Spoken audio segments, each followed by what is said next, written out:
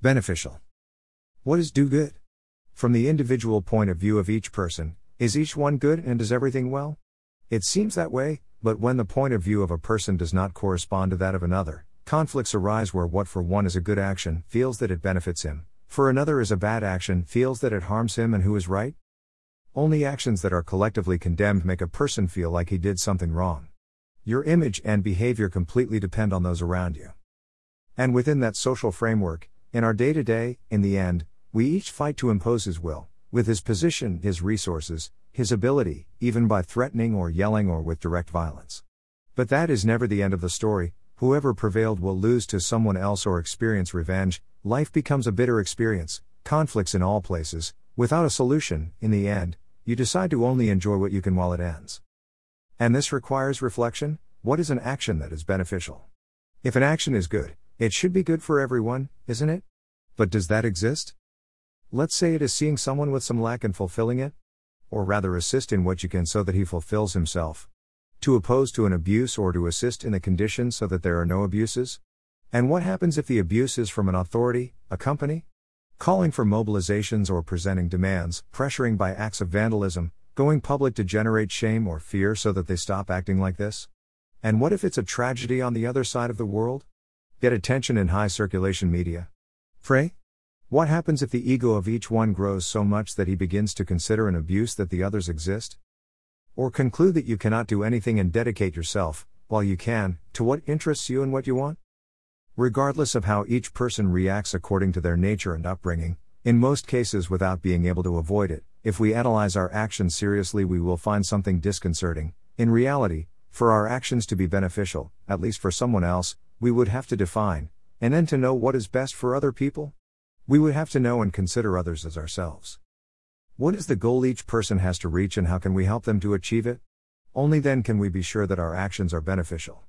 This implies, perhaps a first step is to accept that we have no idea and that we do not even own our own actions.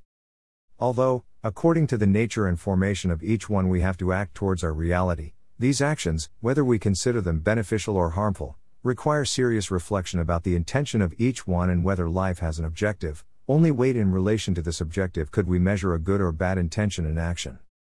It is a consideration that is presented to us all the time. Otherwise, if life does not have a goal, then let each one try to enjoy as much as possible without caring about anything else, and when everything collapses that only the strongest or most skilled survive. That has never happened. The current civilization and lifestyle would not exist, and if it did, those who survive would be without infrastructure because it is sustained by interaction between people. And even if they end up in a cave, drinking water from a stream and eating fruit from one of the few trees that survive, they will have to reflect and study their intentions, or they will make the cave a disaster equal to or worse than the one they survived. The contingency of last year gave us an opportunity to study and make these reflections, to investigate and see if it is worth considering these concepts, trying to clean our thoughts of self-complacency, and if this gives results in practice, much better than going out and act by doing things for the good of all without reflecting if it is only for the good of your self-image. But we miss that opportunity, therefore, it is very likely that more situations will arise. The post-war lifestyle accustomed a large part of the population to disdain the possibility of sudden changes, that anyone's situation could change from one day to the next even if it hasn't changed in centuries, but future developments could draw to more and more people off the mirage. It is just that without prior preparation, or at least a willingness to see things from another point of view, in our eyes the situation will appear to be an ever-increasing deterioration, gradual, reached first for some and then for others. Yes, but at a higher speed.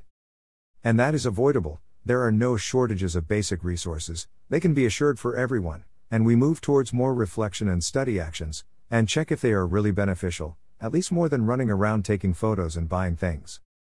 Finally, someone's suspicious mind might ask, and is this writing really beneficial to someone and not an exercise in self-indulgence?